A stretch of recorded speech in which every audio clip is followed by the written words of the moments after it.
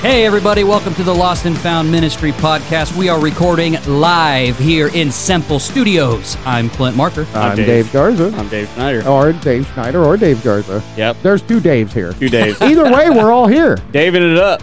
We're Daving all it right, up. guys, so what we're here to do today is we're here to talk about Dave Garza's testimony. Uh-oh. All right, so this is going to be a 44-part series. Oh, man. I thought it was 45. 666-part series. You guys, my life is not that. Whoa. So it all started on August 15th, 1956. Right. Yes, All right, yes. 56. I know, man. I know, I'm you're not that old. I just Right. said whatever date came to mind. Yeah, All right, yeah. so anyway, so we're here to talk about your story, Dave. My story. And so I feel the very first question should be, how do you start this off? I know. Yeah, so kind of give us the breakdown of your life story. So just start wherever you feel God is leading and has led your story to start, and we'll just kind of go from there and ask questions. As Absolutely, man. This is going to be interesting. I've actually had the opportunity to share my testimony many times, and it's always terrible, as you guys probably know, because people are like, hey, will you give your testimony for about 5 minutes? Yeah. Okay. So. Yeah, but you were seriously concerned. Like, man, you told like a 4-part series I know. of like 70 hours Yeah, I worth can't. of testimony. It's like, yeah, well, you get the same opportunity. Yeah, here. talking about myself that much, man, it's just hard. It's just, you told it so, like, the storytelling was, like, articulately approached, and, like... You guys hold me to way too high of a standard. Hey, we're not the only ones, man. All the listeners enjoyed it. Like, Yeah, it was good. I don't know. Like, I would have had some popcorn and a soda. Like, man, just keep talking, brother. I'll listen to your story. All right. All right, so how does this start, Dave? Right, so you started in Japan, right? Listen, it was 1913. It was just a couple years after the Titanic went down. I swam to shore. No. Wow, that's a great story. Isn't it? Isn't it? That's why I'm so pale. I'm a polar bear. I swam past the glaciers. Explains a lot. That salt water did a number to you, huh? All right. I'm the reason Casper was written. Ah. All right. So, anyway, all right. Oh, right. All right, guys. So, all right. Well, I mean, we're just going to just start off. All right. I was born in the year of 1984. I was actually supposed to be born in 85, but I was a couple months premature. And if you know me personally, you know that I have some really messed up eyes. My eyes are, I've got constant movement in my eyes, and a lot of that's due to the premature birth. You know, back in the 80s, it wasn't like it is today. You know, a kid can be born like 4.5, 5 months premature and end up just fine. Right. You know, clearly I didn't end up just fine. Yeah, well. You know, it's all right. It makes me special. Just ignore the twitch. Definitely. But yeah, so, I mean, just to say, just starting off, man, Satan kind of had it out for me and my mother. After I was born, I had a lot of health issues. I think she had said for quite some time I was in the ICU. They couldn't get me I was malnutrition. I wouldn't eat. I wouldn't accept food. I was very sick. Things did not look good. And then on top of that, my mom got really sick. The birth was horrible for her. So just right off the bat, Satan just trying to jump in against my family and against my life. And so growing up, though, when I was about the age of 4, like I said, being premature and I've had the eye issues, they started noticing that, like, my eyes were so blue. And just say, like, the baby pictures, it's kind of crazy. Like, my eyes almost look transparent. I'm not kidding. Like, They were so crystal blue. And what it is they finally discovered that I was born with a very rare eye condition called linked ocular albinism and nystagmus. And what that is so... Sounds like... Yeah, to break all this down for you guys. Oh, that one. That one. Yeah. That one. You guys know what I'm talking about, right? So yeah, we don't need to definitely. talk about it? All right. No, what it is, okay, so in your eye, you have a pigment in the back of your eye. You guys been to the eye doctor, of course, right? I got a pig in the back of my eye. There is. Okay. Yes, it's not Charlotte's Web or what's his name? Anyway. Wilbur. Anyway, so in the back of your Marker's over here trying to hold it together. Anyway, so in the back of your eye, if you've been to the eye doctor, they'll take images of your eyes. Right. And of course, it's not like you don't see the retina, you don't see the colorful part of the eye. It's like a bloody red looking image. Okay, that is the pigment in your eye. All right. I was born without the pigment in my eye. All right. And so what happens is the pupil actually moves and bounces the more light there is to block the muscles in my eyes from being hit with the direct light. Oh. It's a defense mechanism. It's my pupils are trying to protect my eyes. Right. And so that's where the movement comes from. You'll notice if I'm really tired, they'll shake like crazy, dude. And the more light, the brighter the room, the more my eyes shake. So that's been a struggle, and they figured this out. My dad and my grandfather actually took me to Iowa City when I was 4, and from what I'm told, my dad and my grandfather were not exactly the nicest guys, because they went in and saw this top eye specialist, all right, and told my dad and my grandpa that I'd never drive, that they needed to immediately have me put on disability because I'd never drive, I'd never go to school, a normal school, you know, I wouldn't be able to do anything. They wanted me to immediately start learning Braille. And I know this for a fact because I have packets that my mom has given me that she kept from when I was a kid, man. And they did. They immediately were like, nope, he's going to be full on blind. Sorry about your luck. Wow. Enjoy. Apparently my dad didn't take that very well. Apparently him and my grandpa pretty much told the doctor, some not so Christian words about where he could put his opinion. And so going on in life, they ended up finding just one good step was they found a doctor in Texas Children's Hospital, Dr. Von Orden, a German doctor, who was the only doctor in the world who was qualified to operate on my eyes. So they took me down and started getting some hope. They noticed that after the surgeries, there was some control. The eyes quit moving as much, but we started falling into this pattern of where we figured out about 1.5 years, 2 years after the surgery, the eyes were shaky and weak again. And inevitably what's happening is they did muscle reconstructive surgery on my eyes, and they would tighten the muscles because they were worn down. Think about it like a rubber band. If you take a rubber band and you stretch it and stretch it and stretch it and stretch it and stretch it, right. After you do eventually it's going to break. That's right. It's going to break and it sags. There's no, what would you call it? There's no tenacity to it. Right. There's no tension to it. Is it elasticity? Elasticity. Thank you. That was good. Thank you. I would have never, Anyway, I was searching for it, couldn't find it. So then we would have to go about every 2 years to repeat the surgery. Okay. Man, that had to get real super expensive after a while. Oh, dude. You're seeing this specialist guy in Texas, not to mention the drive from Iowa to Texas. And young. Right. And young, and you're, wow, okay, so... Yeah, and where they actually, not to gross anyone out, it really was a very intense surgery. They would remove the eye to get to the muscle, and... So then when I can remember when I was little, man, waking up from surgery, you know, it felt like I had glass in my eyes. I couldn't have really dry. Oh, dude. Like real dry. Yeah, like, here, let's put the ocean in your eyeball. Thank you. And here's the cool part. I do remember like going back to school after, you know, it took a couple weeks where they'd send me back to school. Could you slap the back of your head and have your eye pop out or anything? I wish, but what actually happened was I would have a discharge of blood out of my eyes.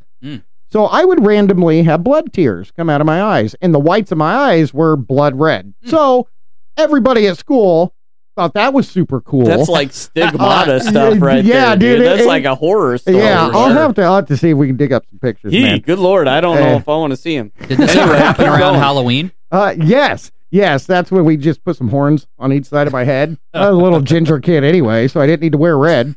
But yeah, it just all worked out in my favor. Anyway, but you know, in the midst of this, as you said, you know, just to kind of segue out of that was just a major struggle that I still to this day I struggle with. You know, with my vision as I'm getting older, yes, there's some progressive vision loss that's going to happen. I mean, if God decides to heal me, he'll heal me, you know, but Right. other than that, that's not my focus. But in the midst of all of this as a child, you know, I grew up with a great childhood. I really did. My dad, you said, you know, expenses of all this, you know, praise God. My father, being probably one of the hardest working men I've ever met in my life, always worked his butt off to make sure we had great insurance, to make sure that these things could happen. Because I've Right. seen the bills, Yeah. dude. I can't imagine that this was something that was real cheap to Oh, do. dude. Dude, No, like I can't know wait. the surgeries alone were in the hundreds of thousands of dollars, you Right. know. Yeah. And then, I mean, considering there's one specialist Right. surgeon That's what I was thinking. Yeah. in the world that Yeah. can do this. Like, where else are you going to go? That's You right. got one Well, doctor. and I had two of them there in Texas, and then I Okay. ended up having two more done, and because Dr. Von Orden retired, Yeah. because I mean, when I saw him when I was 4 or 5 or 6, somewhere in there, I mean, he was like 80 years old then. Right. So as I, you know, so he ended up retiring, and I ended up going to Dr. Momini at Johns Hopkins University in Baltimore, Maryland, Right. and prestigious medical hospital. Right. And anyway, Yeah, I've heard of that. yeah, it's yeah. And but anyway, so yeah, you know, my father and my mother growing up, you know, mom, I think dad had a hydraulic business of his own before he went to Pirelli Armstrong. That's where the Titan Tire in Des Moines Okay. used to be Pirelli Armstrong. So what was the business of that place? Was the tires like Titan Tire? Yeah, Pirelli Armstrong. Yeah, it was a tire factory. Okay. And All my right. dad went to college for hydraulics and Okay. couplings. And there's not a lot of people out there that did that. Right. So he got a great job making cool. good money. yeah, that's you really know, good. and because, you know, there just wasn't a lot of people who did it, Mhm. you know. So anyway, so, you know, that was always cool. And he just really provided. And like I said, my childhood was great, guys, aside from that.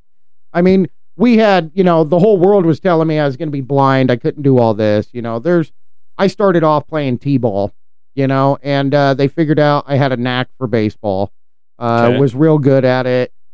Riding three-wheelers at my grandparents' farm, you know, never hit a tree. So clearly I could see.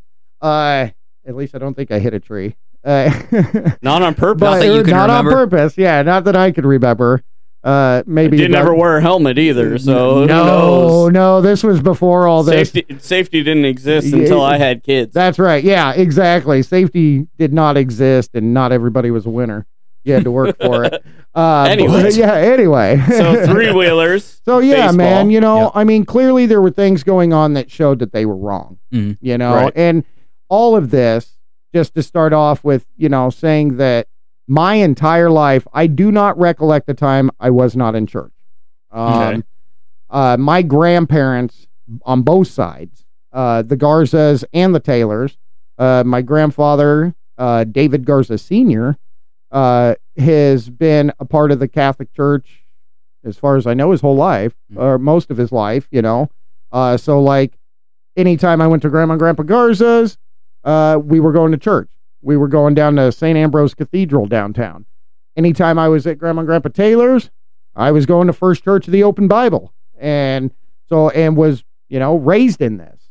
And never knew a time. I can't recollect the time I wasn't involved in church. So being prayed for, you know, I can remember Pastor Ken Gruen of Open Bible when I was real little, you know, going up and being prayed over and the whole church praying over me. I can remember going to the Catholic Church and the whole church praying over me.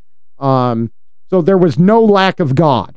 Okay. Right. So I just want to I want to ask one question. Yeah. So like the Catholic Church and then the very Pentecostal Yes. charismatic church. Yes. That's a really heavy swing. Yes, I was. So how did you deal with? I mean, like, what was the thought? I'm sure that both sides had its benefits. Yes, absolutely, man. Can you talk a bit about what those benefits were? Yeah, I can remember, you know, being a little confused, you know, like, oh man, I go to Grandma and Grandpa Taylor's church, and man, you know, we're singing, we're praising God. Everything was a little different, you know. Right. Yes. And it wasn't so formal. Mhm. Okay. I mean, this of course was still in the time where women had to wear long dresses, and every man in church wore a suit and tie. Of course, things have changed. Praise God.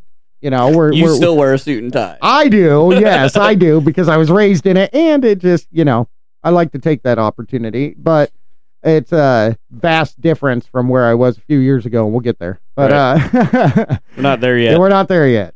But, the benefits of it was, in the Catholic Church, my grandparents, and I'll give this to both sides, never once was there a David, don't listen to them because they're wrong. Never was it a David, you can't go there. It's like we're both on the same team. Yes. Yeah. So even before we got to this being progressive thing in the world, where we're starting to break down some of these denominational barriers, I got to give it to my grandparents, man. No matter what, I was in church. And the focus was Jesus Christ. Always. And I was never forced.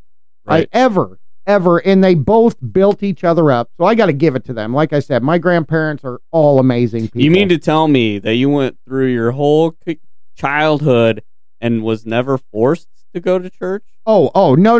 Hang on. Let me clarify. I'm just trying to say. That's impressive. That is impressive. Let me clarify. They did a great job with I was forced to go. I didn't have an option. Okay. Okay. This was back when parents took authority over their bratty children. Right. Sorry about that, but that's the truth. And, but yes, I mean, I was forced to go, but it was never like, no, you can't go there more than here. Yeah. I know what you're saying. It opened Bible when I was a kid, man. I was a part of King's Kids. I don't know if anybody out there listening remembers this, but that's before my time. Yeah. I don't know. King's Kids was awesome, dude. That was the thing. It's long before Clint's time. He's still in the youth time. Yeah, right. But man, it was, we'd go and do that, but I was also so grateful to just be like, even at the Catholic Church, man. Number one, St. Ambrose Cathedral is absolutely breathtakingly beautiful. Right. If you've never been in there. Most Catholic churches are very beautiful places. And I remember being a kid looking up at the walls and everything like, wow. I could stained glass. Oh, dude, yes. So pretty. Yes. And the organ that's like the size of the church, And anyway, and there's a lot to say for tradition, man. Oh, absolutely. Sure. I mean, we as Pentecostals, charismatic people, don't necessarily view that. No, but I feel like the Catholic Church and like the Lutheran Church still live their lives in kind of that tradition. Like tradition is very important in that circle. From what I've come to understand, Yeah, we're not getting rid of tradition. No, here. That's right. And I'll tell you, just to throw some benefits out there, man, the Catholic Church taught me to be disciplined in prayer. Right. It taught me to always go and get down on my knees and talk to God. Right. It didn't matter where you were, didn't matter what was going on, you did it.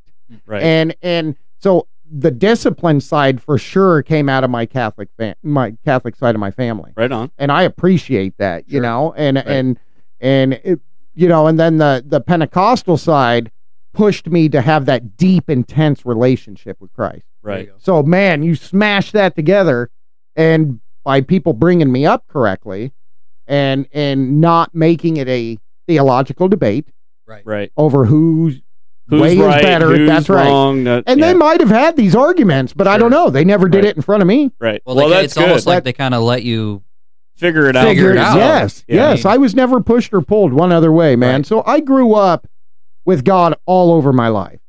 And, I was the youngest of 5. I got 2 older brothers and 2 older sisters. We all grew up in the same home together. That explains a lot, too. It's where I get my brattiness. Because I'm the youngest. Yeah, dude. But trust me, I didn't get what I wanted. Your parents loved you more than... Yeah. No, I think they were ready to punch out by the time I came along. But so you were the youngest out of you have out of 5. Yep. You got 2 older brothers. Yeah, and my older brothers are not way older. I'm trying to think. I think, Christopher, I think he's 46, just turned 46. Brian is probably just turning 45. They're like a year and a day apart. Okay. And then my sister Amy, she's down in Tuscaloosa, Alabama. Well, Chris is here in town with us. I get to see him and talk to him on a regular basis. That's cool. Brian is now in Colorado Springs, I believe, or outside of Colorado Springs. Real outdoorsy. Last I knew, he ran does like guide stuff out in the mountains and stuff. Pretty cool stuff. That is kind of cool. My sister Amy, the next oldest, she's, I believe, 42. You guys, if I'm getting your ages wrong, it's whatever. We'll fight about it later. But I think I'm pretty close. And Amy's in Tuscaloosa, Alabama. She moved down there with the guy she married, Michael. And they are way active in their church. My sister's an amazing singer. She's just got a beautiful voice, and Michael's way, and they both were on the same path towards God. Right. That's good. Yeah. So that's great. And then my other sister, Angela, is out in North Carolina. She's, same way, still in church. All of us were raised in church, man. We were all raised with the same upbringing. So I had a good childhood, man. Lots of sports, huge family. Okay. I think I'm one grandchild out of 28 grandchildren. Wow. Okay. Yeah. So like holidays, legitimately, we were all at the farm. Don't know how Grandma and Grandpa survived that. But it was a farm. So we could get kicked out in the barn. And how were you with your brothers and sisters? Would you say that you guys were close when you were kids? Would you say that you fought all the time? Like, man, growing up, I know a sibling rivalry happens. Oh, absolutely. Well, Christopher being the oldest, and we'll get to this as we get down in the story a little more. It always cracked me up because growing up, just to be honest, me and my oldest brother, Chris, we didn't really have much of a relationship. I was like the bratty little brother, and he was the mature older one. He wanted me out of his way, and I wanted to run and break his stuff. So we never vied, you know what I mean? Works out. But the cool part was, like, when it came to playing baseball, we'd go out and play some ball. We'd play catch. Right. He loved playing football because he could smash me into the ground, and I got the chance to throat punch him when I got it, when I could, and stuff like that. But me and my brother Brian were, as a child, we were close. Okay. He was always cool. He was always take his little brother with him places, Right. I can remember him having one of his first cars, man. He had a Camaro, and I just thought he was like the coolest dude. It was like, 1992, 93, and my brother's driving me around in his Camaro blaring rock music, and right. Like I felt like the cool kid, and so him and I always had a great relationship. What did rock music sound like in the 1950s? That was good. Anyway, 1 for the money, 2 for the show. Not that old. You guys are almost the same age, right? Let's just be clear. Schneider's a year and a half older than I am. All right. Anyway, you'll get those diapers back in a few years. He's working on 41. I'm working on 39. So let's be clear on that. Right. But anyway, so me and Brian were close. Me and my sister Amy.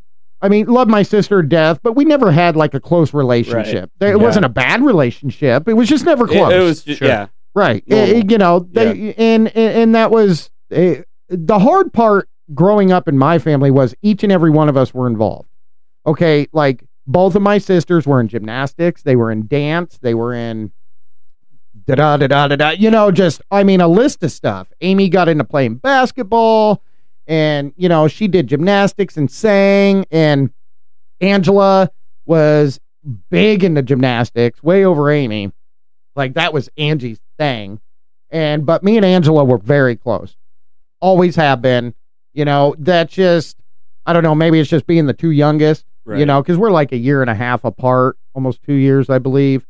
And we just always, we could hang out, watch movies. We could go do this. We did this stuff together, Right. And that's so all in all good relationships. Right. Yeah. Not horrible. Right. But, right. Not horrible. Like I said, but for the most part, the closest was with Brian and Angela. Just being honest, that's, when we were kids. And childhood was real great, man. And then, didn't get in a whole lot of trouble. I was your typical, I was a boy, If I saw something, I'd probably break it. You can do that naturally. I am good at breaking stuff. Yeah. I love to throw dirt I love to go climb trees and see how far I could fall before I broke something. Spend the day at the creek. You know, that's just how I was raised. We weren't raised to sit in front of a TV. Wasn't allowed. Not happening. You know, raised on good farm cooking. Mom can cook like a beast. She learned from grandma, who can outbeast mom.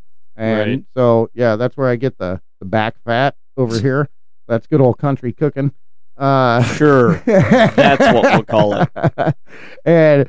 But, you know, great childhood anyway. And just, you know, kind of a normal 1980s, 1990s childhood, man. If anybody knows what I'm talking about, we rode our bikes. We had fun. We didn't sit in front of TVs. We actually were active.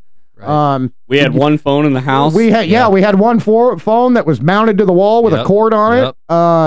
I know you kids out there like, what? Yes, even I had they had that cords. For a while. Yeah. Did you? Yeah. Did you? Yeah, wow. I did. Yeah, that's impressive. We had phones with cords. Was it rotary? No, it wasn't. No? It's the click on the wall, like Sarah. Get off of the phone. Are you sure you had a phone, or was it a Morse code machine? Right, yeah. it was smoke signals. We would light candles in the backyard. Yeah, that's right. But yeah, so you know, just a normal life. And then things started getting a little rough. When I was about 11, my folks divorced. Mom and dad, just things were kind of rough there. You know, I don't remember a whole lot of what or why, and not really my business.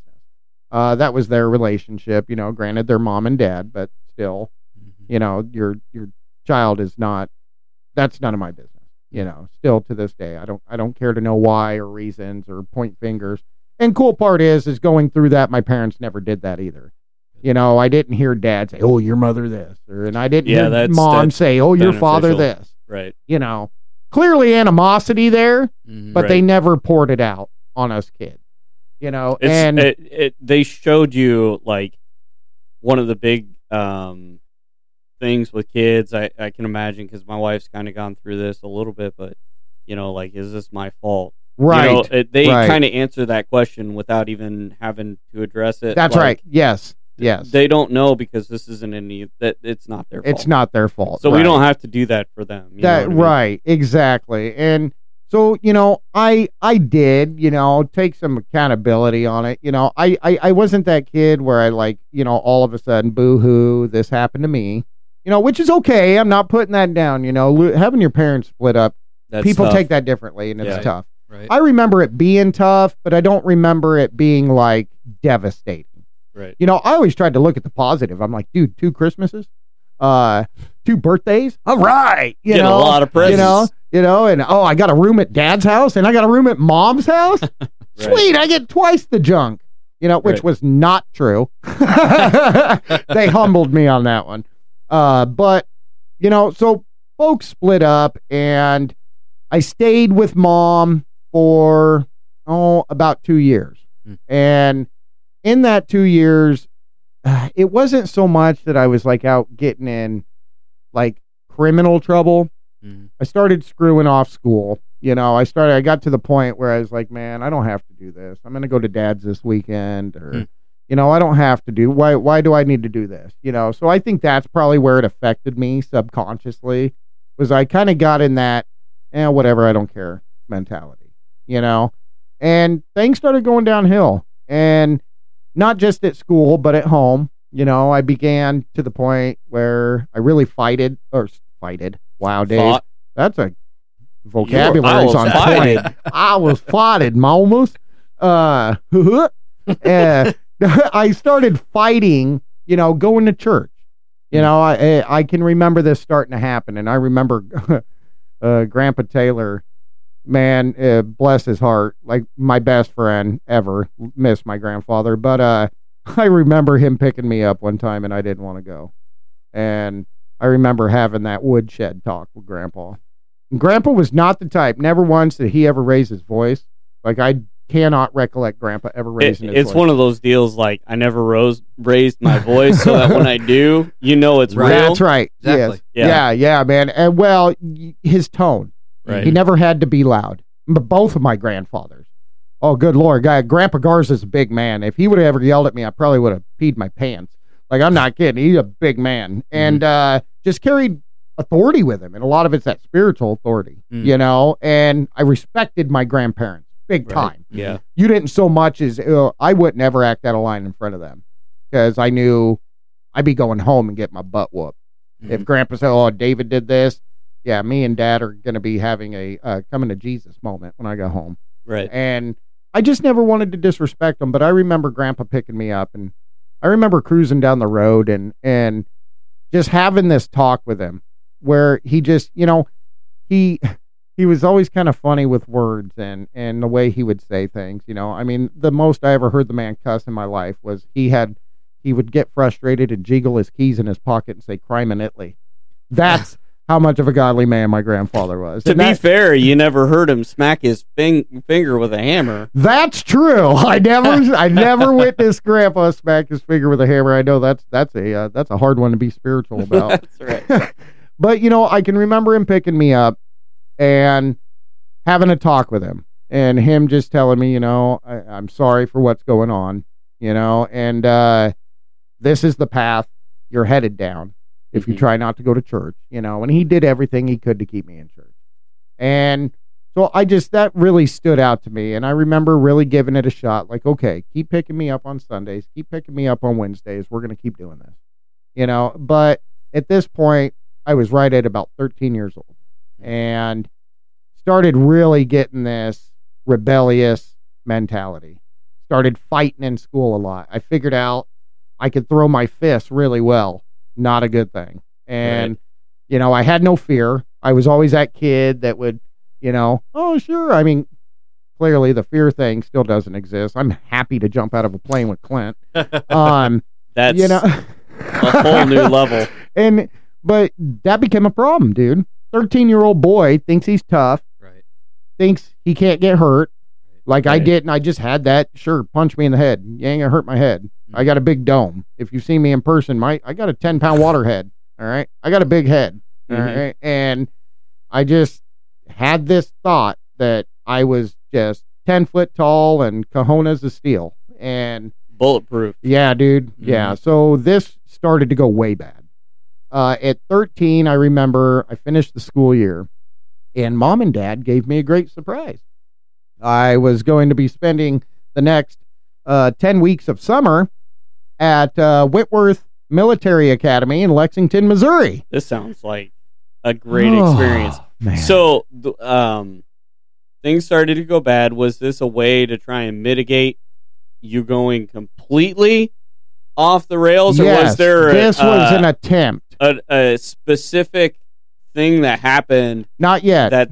Yeah, not yet. I hadn't really been in trouble with the law. Nothing like that. I think like one time, you know, I was out throwing rocks and breaking windows at a junkyard outside Altoona one time. And luckily, you know, we grew up out there, man. And local cop took me home instead of throwing me in Meyer Hall.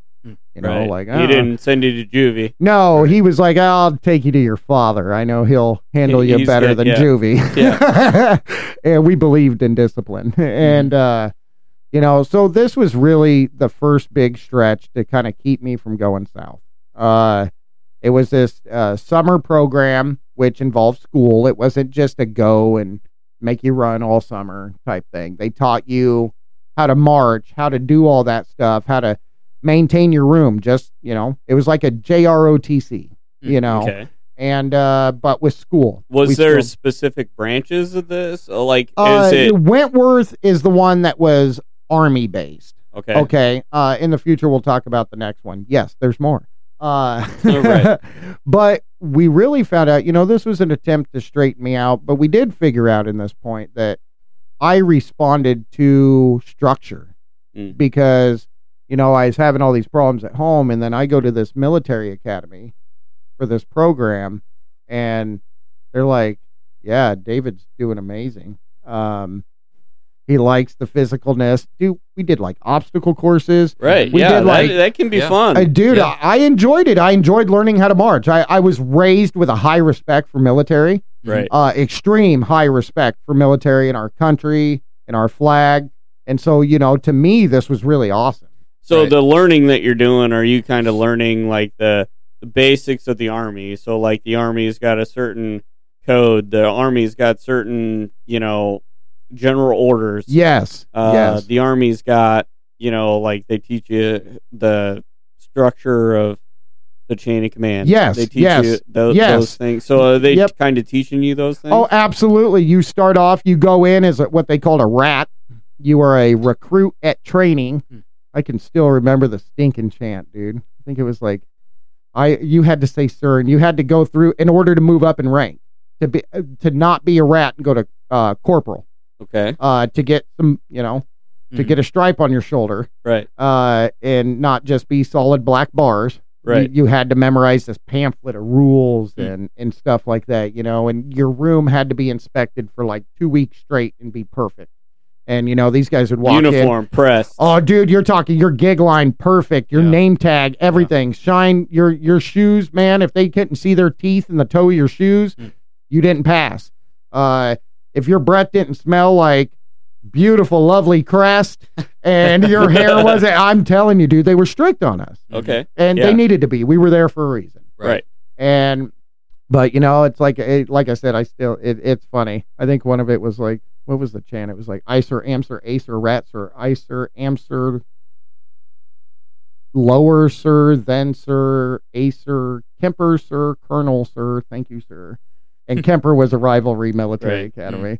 So it's just like, they beat it in my head, clearly. Because I was reciting that in my sleep. So they're training us. So you're talking about discipline. Yeah. Oh, yeah. Discipline. Okay. Discipline. Yeah. Good. Yeah. Left my socks on the floor one night and ended up sitting in the thinking position for about 2 hours. With a bucket on your head? Yes, sir. Like Gomer Pyle? Yes, sir. All right. Yes. Yeah. My legs never hurt so bad in my life. But you know what I didn't do? Didn't do that again. I did never leave my socks on the floor again. Didn't do that That's again. for sure. I think I even went through the hallway and picked up other people's socks. Nobody's going to go through this if I'm in the right. But I succeeded there. Right. And I really did. Like, I didn't do so great. I still struggled with the schooling part. But it was like 4 hours a day of school, and then the rest of it was physical training, PT.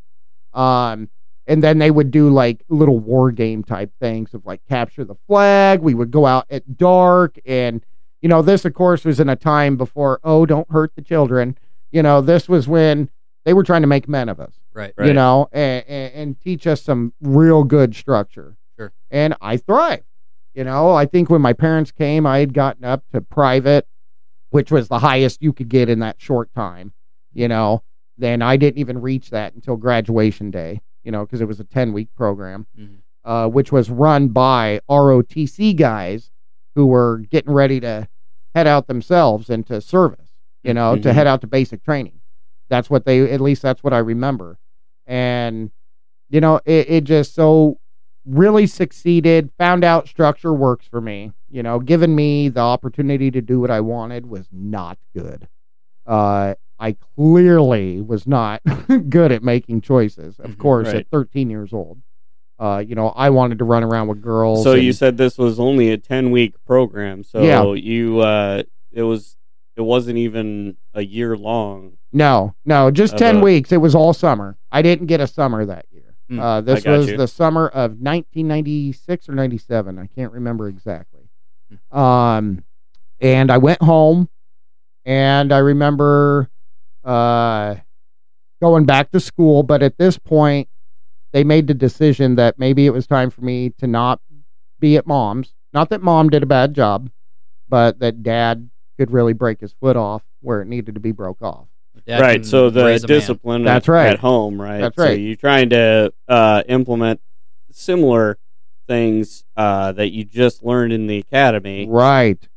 To home life. That's right. So that we can continue this training. Exactly. So, I'm going to have to cut you off, man. We're getting close to that time. It's a good stopping point. It's a good stopping point. Yeah, so that works for me. We're at a point where, Dave, his eye situation, he had a lot going on. He grew up in church. Yep. Didn't really have any conflict because it's two different types of church and all that stuff, and had a really good childhood. His dad was taking him to the doctor, doing all that stuff. Yep. then his parents split up, and things started to get a little bit more rough, and so he ended up going to basically a JROTC program for 10 weeks to try and get things straightened out. So that's kind of where we're at in Dave's story. When we come back, I mean, I'm kind of interested to see what this next year kind of looked like. It's not good. It goes further down the... we would be disappointing you if we said it got better. Yeah, no. Right. No. So, yeah, man, this is a really, really good story so far, and I don't know what you're talking about, but you're doing just as good as I did. Yeah, man, I think I've actually enjoyed your testimony, your story. I've enjoyed it. Yeah, it's good that, see, now we had just spoken about brotherhood, and this is where they're required to build me up. There you go. So I'm just kidding. I agree. I appreciate it, when guys. you were talking about picking up socks, I was thinking of brotherhood. I was like, see, he experienced that pain, and he's trying to help his brothers not experience that pain. Exactly. It was either trying to help my brothers or in absolute fear of my thighs feeling like they were going to burst through my skin. Because you never know when they'll take somebody else's socks and say, all right, now everybody's punished. That's right. Yeah. Oh, I wasn't on that wall alone. Yeah. Anyway. So, yeah, man, that's a great start, dude, and we're going to get back into it maybe next week. Yeah, I think next week we'll hit another episode of it. All right, cool. So we'll do that, and I think that it's my turn to pray out today. It is your turn. And we'll kind of go from there. So, all right, guys. All right, Lord God, we thank you for another great testimony that we're starting to hear, God, and how great you've moved in Dave's life. And I just pray, God, that you continue to build us up with this story, and you continue to build Dave up as he tells this story, as he recollects things. God, just help him to remember what he has gone through so that he can help other people maybe that are struggling with similar things to kind of move past where they've been. And, you say in your word that you're no respecter of persons. And if you've done it for Dave, that you'll help somebody else move past their pain. And we just thank you, God, for the word of our testimony, Lord, that we can bring glory and honor to you. And we just praise you in Jesus' name for all of those things. Amen and amen. All right, guys. Well, thanks for joining us again. We will be back in just a few days. Once again, I'm Dave Garza. I'm Dave Schneider. And I'm Clint Marker. And we're just hoping you have a blessed week, guys. Thanks, everybody. Thanks.